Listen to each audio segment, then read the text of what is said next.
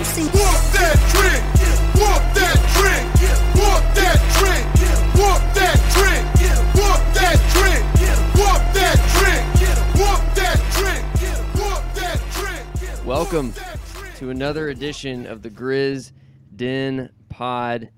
We are celebrating an improbable win by bringing you a podcast featuring a guest that's now sort of more of like a co-host. John Kraft is back. John, the reception was so good from your episode that we decided to make you, like a full part of the SNL cast, not only just a featured player like you're in. So welcome back to the podcast. I appreciate it. Thank you. I tried to spread it out, telling people listen to it so they'll have me back. So perfect. Well, it worked. Ty is also here from his office. Ty, undisclosed location. Yeah, I'm here, man. I'm still recovering from what was I don't even know how to explain last night. I know. To be honest with you, it was. We'll insane. get into it, but basically, here's how I would intro the pod. Last night we were all in a text thread, and I feel as though it was sort of a funeral for the season because I at least in the arena. Kraft, you were there as well, correct? Correct. I was there. Yeah. So in the arena, at some point in like the third quarter, I just had to start processing about like, okay, we're not going to win this game. That means that it's very improbable that we make it out of this series, given how Minnesota's playing, given how Ja's looking in terms of his injury, given that Jaren has now fouled out of another game, and we need to just reevaluate things, get into the offseason. I had some knee-jerk reactions that I was really fighting and wanted to basically have some space before I actually had a reaction on the podcast or anything. And then all of a sudden, things started to change, and we started to chip away, and slowly but surely, Ja Morant, I don't know if he's like Wolverine or something, but he looked like Ja again, even though I'm sure he's still hurt. I'm not exactly sure medically how that happened. But the stat that I'll read here is from ESPN Stats and Info. The Grizzlies are the first team in NBA history to have multiple wins in a single playoff series in which they trailed by double digits entering the fourth quarter. That's nuts. That's historic. Nobody's ever done it. The Grizzlies have now done it twice. And we are sitting up 3-2, heading back to Minnesota with a chance to close it out on Friday. So, Kraft, I'll start with you. You were in the building as well. What did you feel throughout the game, especially in the third quarter going into the fourth quarter, and how did you see this game flipping in the way that it did? Yeah, I was like you, beginning to process. Having my son there, beginning to figure out how to try to lose well, try to not freak out too much. Processing how much I was going to think about all the missed free throws and wide open threes, and and going through that whole motion, and I think for me especially the frustration of being up 13-2 early, when of course Jaren decided to plow through Patrick Beverley for a 4-point play and to get a second foul, and so lots of that, and in fact, I mean I was in such a bad place, and I'm sure we'll talk about the dunk. The Ja dunk, it got me off my feet, but I don't think I even enjoyed it because in my mind I was thinking, what an amazing play to be wasted in a loss. So was the true. way I felt. So that, I mean, y'all can go on, but that was the way I was feeling, and then it wasn't really until probably, when the small ball lineup came in and Ja just started going to the basket and looking like Ja again, that I began to think maybe we have a chance here. What do you think, Ty? I have to I think one of the best things that we do is we text literally all game. So as the kids say, we got receipts. Until they start coming back, and then it's like an unspoken, nobody Stop. Everybody It's stop. so great. So I texted y'all at 8:52 p.m. Simple. We aren't winning.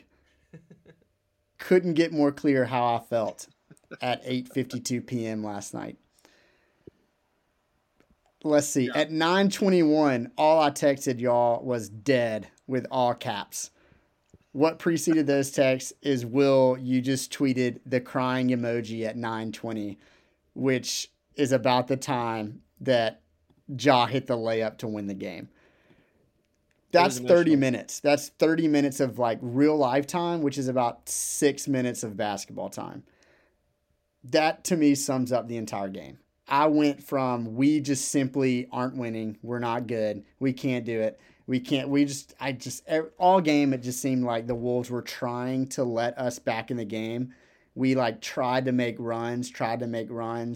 There was one possession where we would like hit a three to cut it to like 6, get a stop. We would come back down with a dumb turnover. They would hit a three.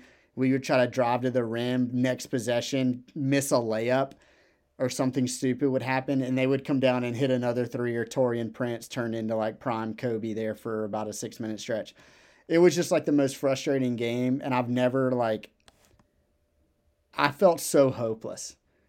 I felt like we couldn't – like the Wolves were trying, and we just couldn't make a run. I even texted y'all, it's hard to make a run when you can't hit a shot.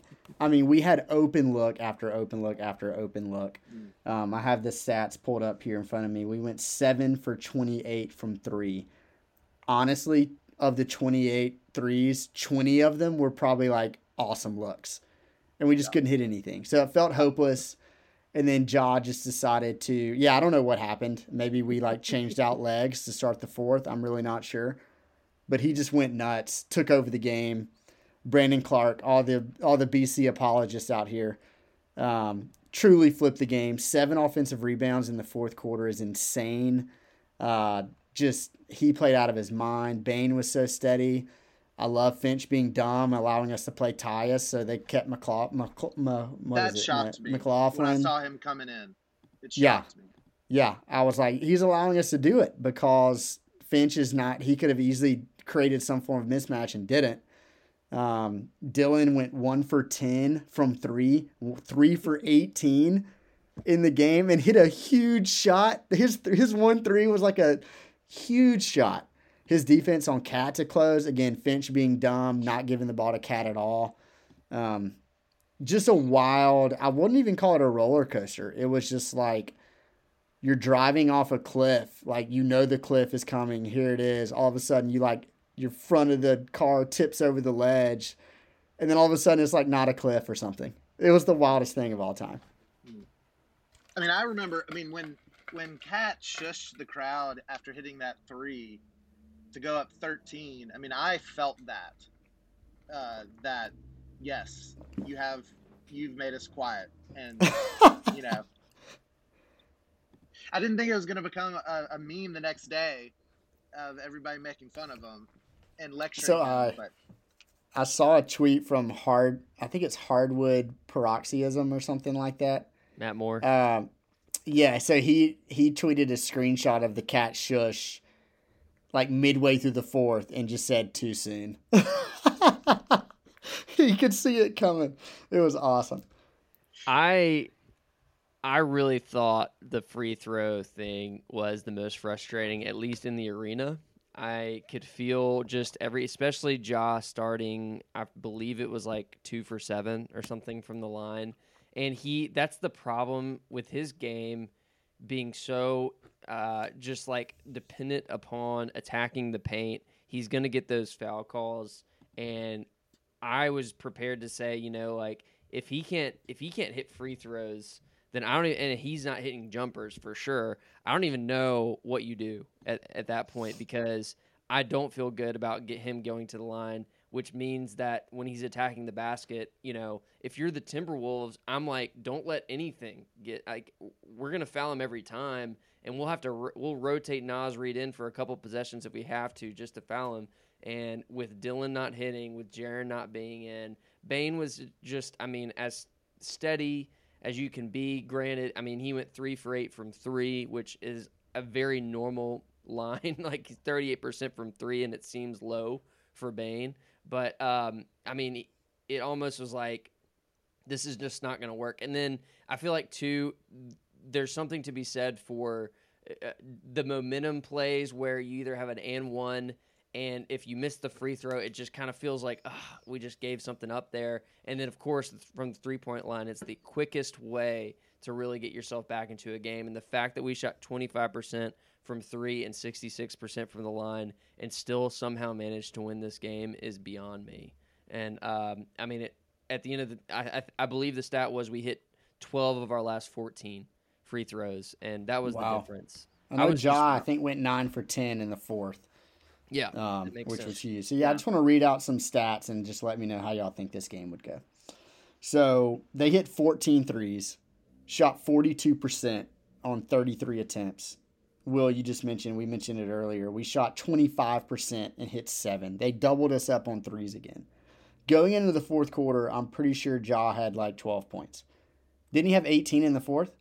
Yes. So he had 12 points going into the fourth quarter. Dylan, let's just get there. 18 shot attempts, hit 3. Awful. Jaren really fouled out. Tried to shoot himself into the game. Oh, kept launching them. Jaren played. I feel like we had a couple possessions of Dylan shooting multiple shots. We would get an offensive rebound. Yep. Jaren played 18 minutes and fouled out and had 12 points and 5 rebounds. Still had 2 blocks, of course. Just like if I were just to like blanket you read those, you'd be like, yeah, we definitely lost that one. Shouldn't have won the game, I don't think. I think we should talk about how the rotation now is pretty tight.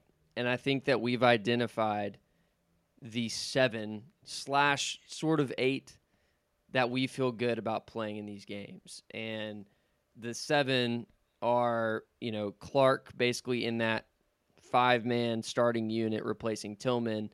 And then you have Tyus Jones and Kyle Anderson. And I mean, I'll put Tillman in there, but I don't think he is necessarily part of this core lineup that you feel good about in like the second half of games. He's more, to me, like we were texting about this beforehand because they announced that Tillman was starting. I liked it, and I didn't mention this when we were talking about it, but when I thought more through it, it really, to me, came down to the way that these games are being called. It's almost better to have a guy like Tillman who can hold his own, but maybe absorb a few of those foul calls at the beginning of the game, because then you at least open up either Jaren or Clark to be available at the end without, some foul trouble, unless the game is like Game 4 with arrogant and inconsistent officiating. So I thought that was a very notable thing in this game, is we almost found our playoff 7 / 7.5. So what do y'all think about those guys and the way that Taylor shook these minutes out? Yeah, I mean, I'm a big fan. I mean, we'll see if the 44 minutes that John Bane played affect them in the next game, but we do have 2 days rest in between. I definitely think that. I mean, I do, I'm sure we'll talk again, hopefully, when we end the series and go on to the Warriors. I think the 7 might look really different. The 7-8 might look different in that series, but I think we've definitely found the 7 that need to play the vast bulk of the minutes. I think it feels more and more like Tillman was just had a great game too, and like it was a Tillman game, but it doesn't seem like he has really produced the other, that I just would rather have Kyle or Brandon in that situation. And I mean, Brandon played 38 minutes and he got better as the game went along. So at this point, I kind of want to see him playing a lot and maybe even starting, but we'll see. Yeah. I mean, go ahead. Ty. I was just going to say, Brandon Clark, I don't think you can give him enough credit in this game. Like, I just think that he, to me, was this energy. What he and Bane, to me, are the 2 guys throughout this whole series that you could rely on. Tyus some, but Bane and Brandon really had the volume. They had just the steadiness that we needed. And I don't necessarily disagree about putting Clark in the starting lineup if we want to, because he's not as foul prone. But it would be it would be interesting to see what he can look like from a sustainability perspective, because he did, like you say, play really big minutes tonight. And I don't see that changing necessarily. But is he a guy that we continue to see 30, 32 plus minutes a night? It'll be interesting. I'm interested to see too if we get to the next series, which I'm not counting us into the next round at all. I don't even want to put that on the table, but yes, we will talk about that. Ty, what do you think? Yeah, shrinking it had to happen. Tillman's not doing much. I guess in theory he helps you at the start of games because Cat can get started on a fast, start fast, but he did that last night anyway. So BC, I think, has averaged, or he's like had over 20 points 3 different times in the series or something like that. If he's not playing 35 minutes a game in this series, it's just criminal. Like, the dude has to play. When we talk about, so people love to talk about Jaren as being this like nightmare, like matchup problem and all that kind of stuff.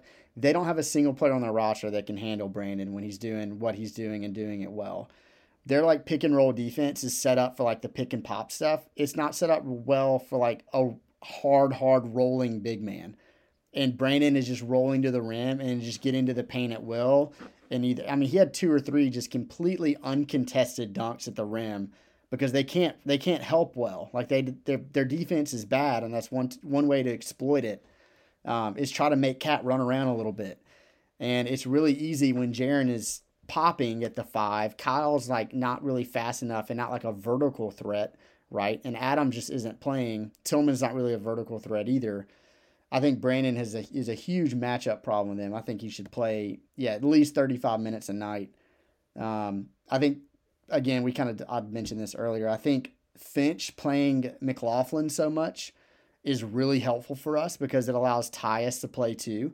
So there was an instance last night where he had Pat Bev, McLaughlin, and D'Lo on the floor at the same time.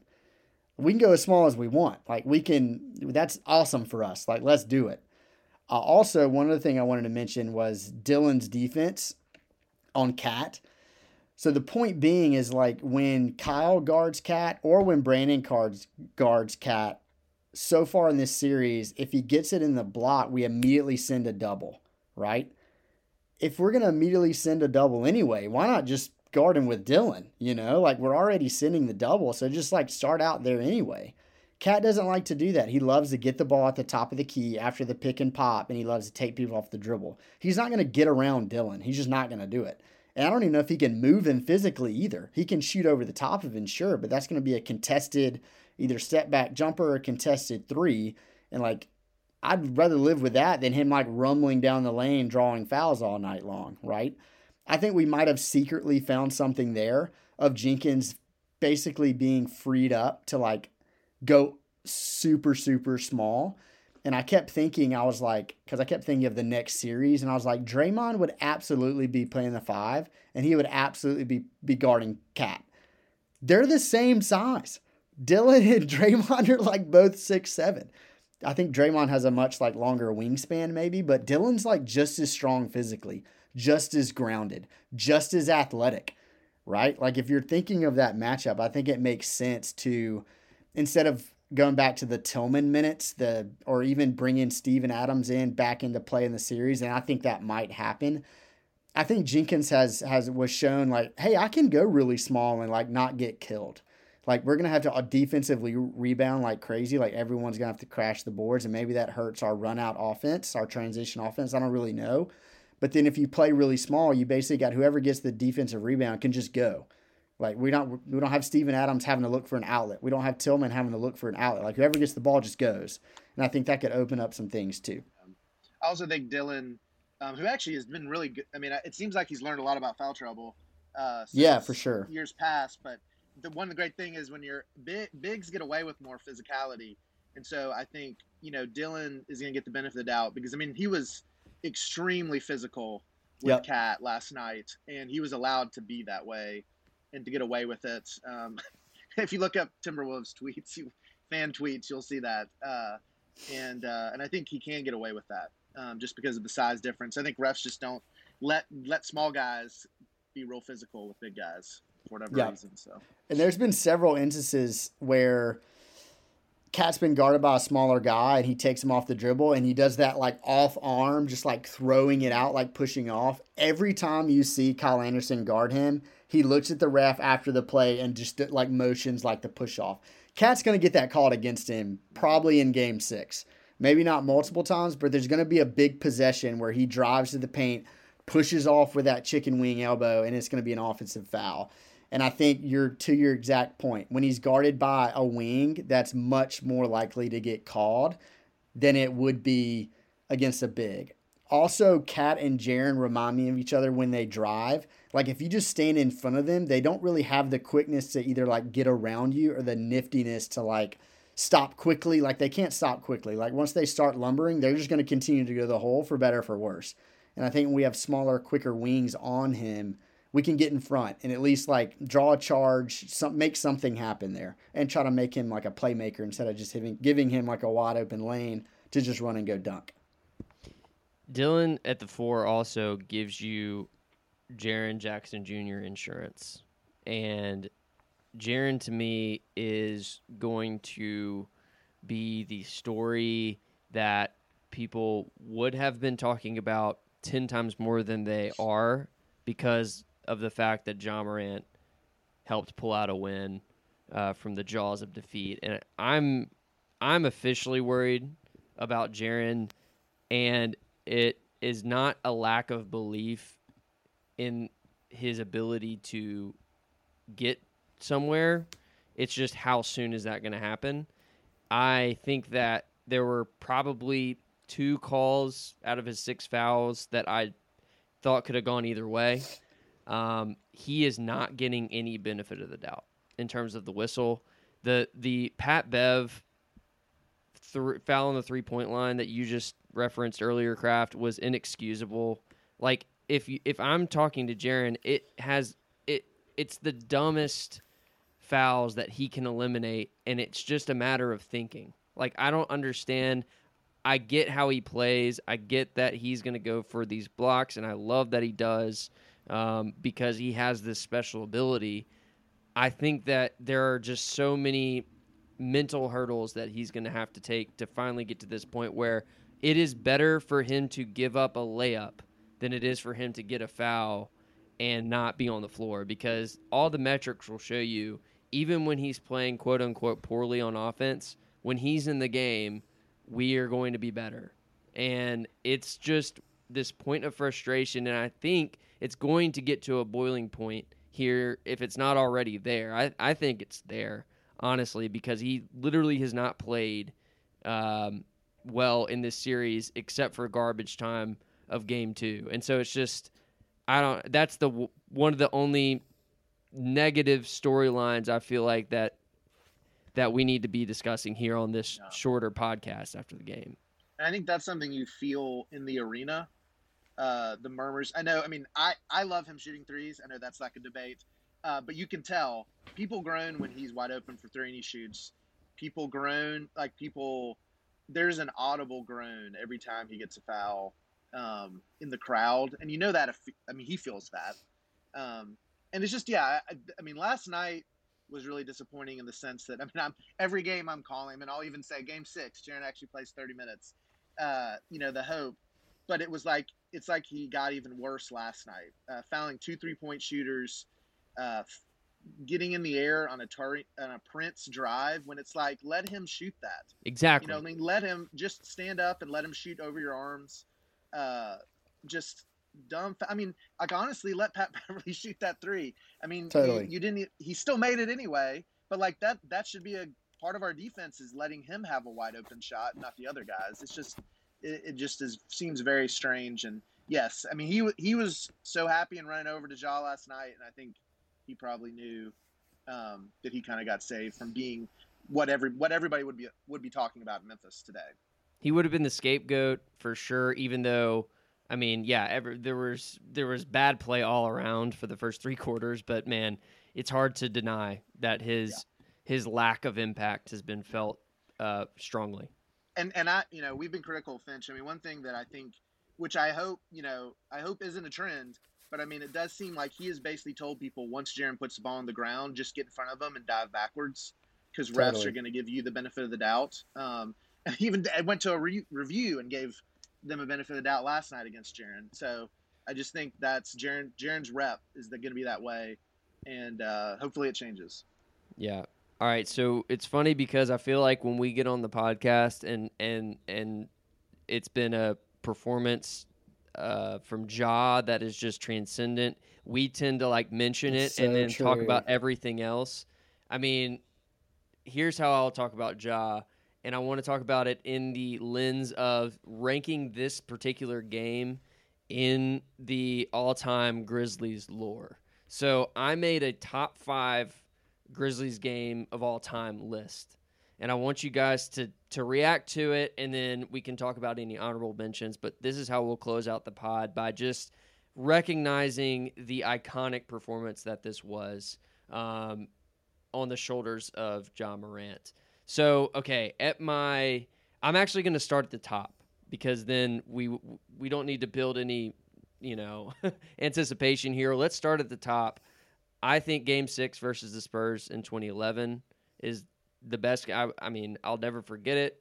I was in the building, but the way I sort of thought about these top 5 games were, what were the stakes, what were the odds that had to be overcome, and what were any like unique, amazing performances in them. And I think that had all 3, taking down number 1 seed Spurs in 6 games, and then the Zach Randolph fourth quarter, which ironically enough was the record that Ja Morant broke last night of points in a quarter in the playoffs. So that's number 1 for me.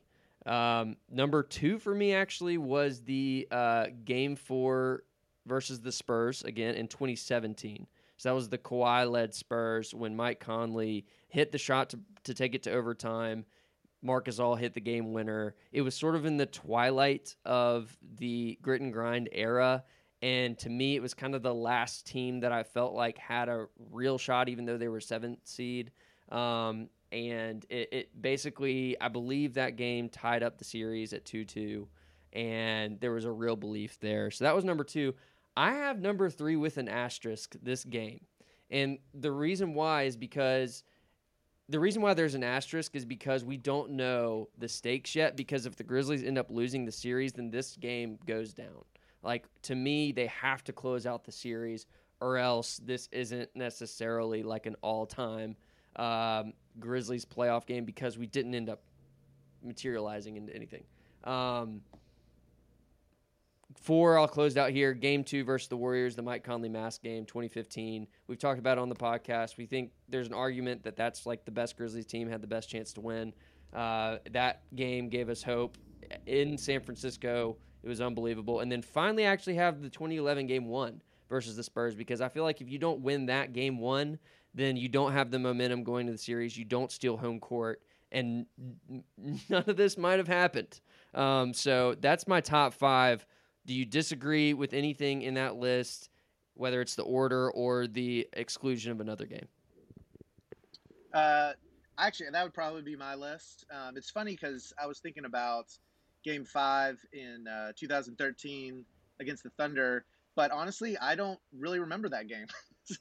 so it's like I don't have like that whole Thunder. I mean, I remember parts of that series, but it's more just for what it meant, which was we were going to the Western Conference Finals, and less for just the moment by moment.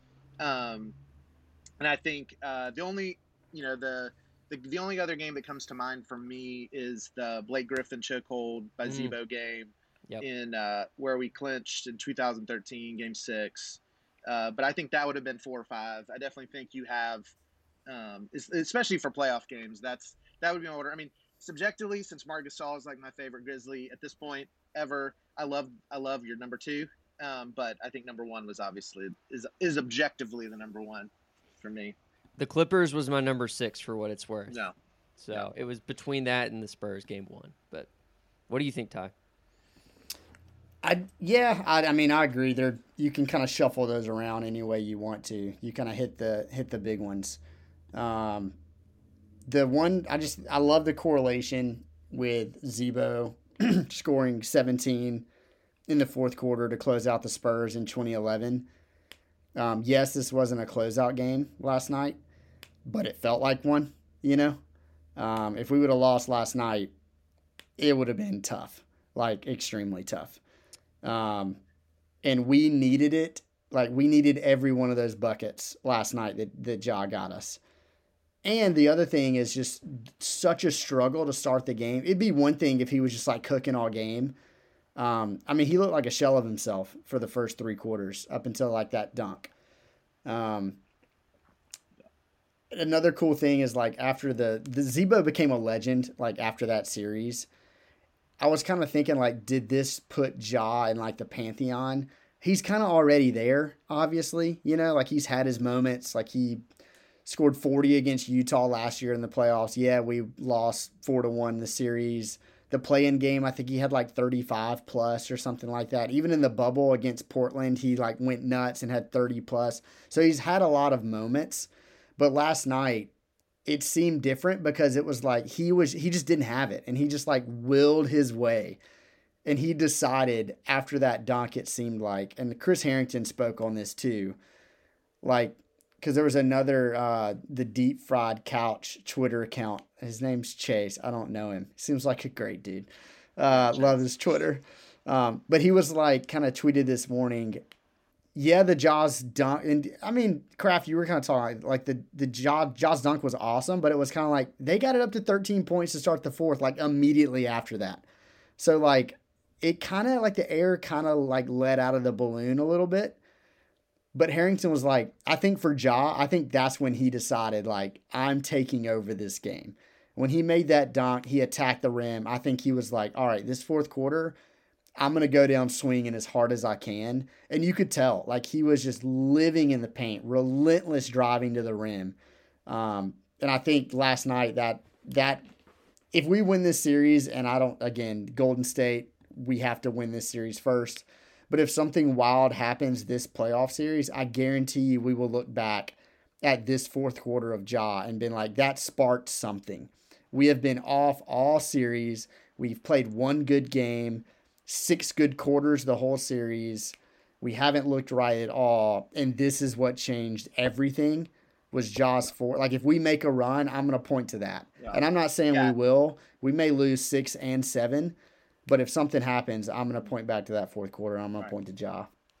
Yeah, it's 3 with an asterisk, not just because it might go out, but it might go up to totally 1, depending on what happens. I mean, because that's, you know, again, like this is all like we're always nervous about getting ahead of ourselves. But I mean, that was because, you know, part of it was, you know, talking to William a little bit and then thinking about, I mean, that's like the way I felt in a negative experience, which was like a Warriors game 6 for us in 2015, which, you know, like we talked about, might be the best Grizzlies team.